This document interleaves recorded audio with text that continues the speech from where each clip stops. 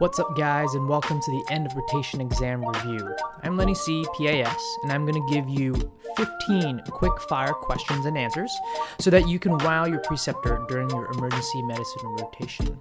These are the most common pimped questions that you must know before going to your rotation.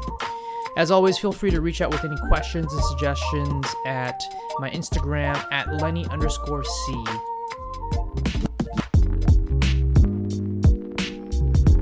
Without further ado, let's get started. Number 1. What is the most common site of infection for an IV drug user? The tricuspid valve. Number 2. What is the first-line treatment for NSVT, or non-sustained ventricular tachycardia? Amiodarone. Number 3. What is the most common organism in osteomyelitis? That is Staph aureus.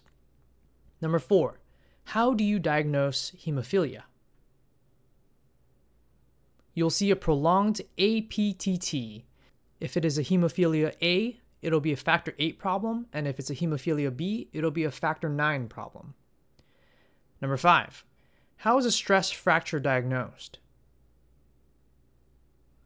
On the first x-ray, you won't see any fractures, so it would be negative, but you would order a repeat x-ray 14 to 30 days after the initial event to see if there's any signs of stress.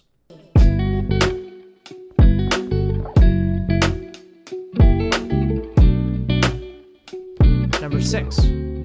How often does the USPSTF recommend screening for abdominal aortic aneurysms? The USPSTF recommends a one-time screening for AAA with ultrasonography, so ultrasound in men ages 65 to 75 years who have ever smoked. Number 7. At what CHADSVASC score is it recommended to start anticoagulation in patients with afib?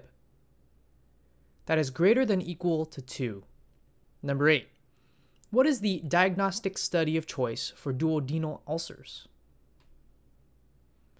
That is upper endoscopy with direct visualization. Number 9. What is the first-line treatment for cluster headaches? That is oxygen. And if your headache is refractory to oxygen, second line is sub-Q sumatriptan. Number 10. What is the antidote for heparin overdose? That is protamine sulfate. Number 11. What would you see on physical exam for an orbital blowout fracture? A limitation of upward gaze due to the entrapment of the inferior rectus muscle. So that eye with the blowout fracture will not be able to look upwards. Number 12. What are the 2 physical exam signs associated with acute pancreatitis? The 2 physical exam signs. That is the Cullen sign, which is bruising around the periumbilical area, or the Gray-Turner sign, that is bruising along the flank. Number 13. What is the dosing schedule for the HPV vaccination? This is actually a trick question. There's 2 groups of people, and it's divided into less than 15 years old. They will receive 2 doses, one now and one 6 months later.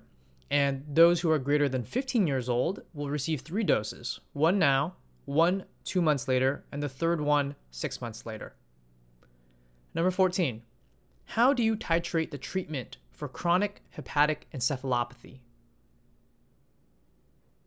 That is, you would treat with lactulose. Some people add rifaximin, but that's an old medication. And you would titrate to achieve 2 to 3 soft stools per day. So you would start low, and then you would titrate until you get those 2 to 3 soft stools per day. And number 15.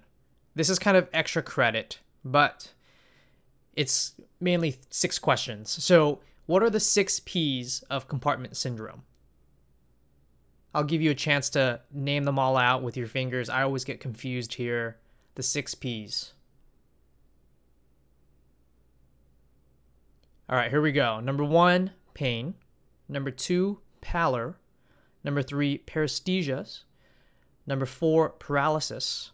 Number 5, pulselessness. And number 6, poikilothermia, which is the inability to maintain heat in that limb. And the most common site of compartment syndrome is actually in the tibia or in the lower leg due to a tibia shaft fracture. Mainly, compartment syndrome is diagnosed not by a Stryker tool, but it's actually a clinical diagnosis when you have, a lot of these P's, and the main thing to look for is pain out of proportion without improvement in pain, especially after you give pain medication.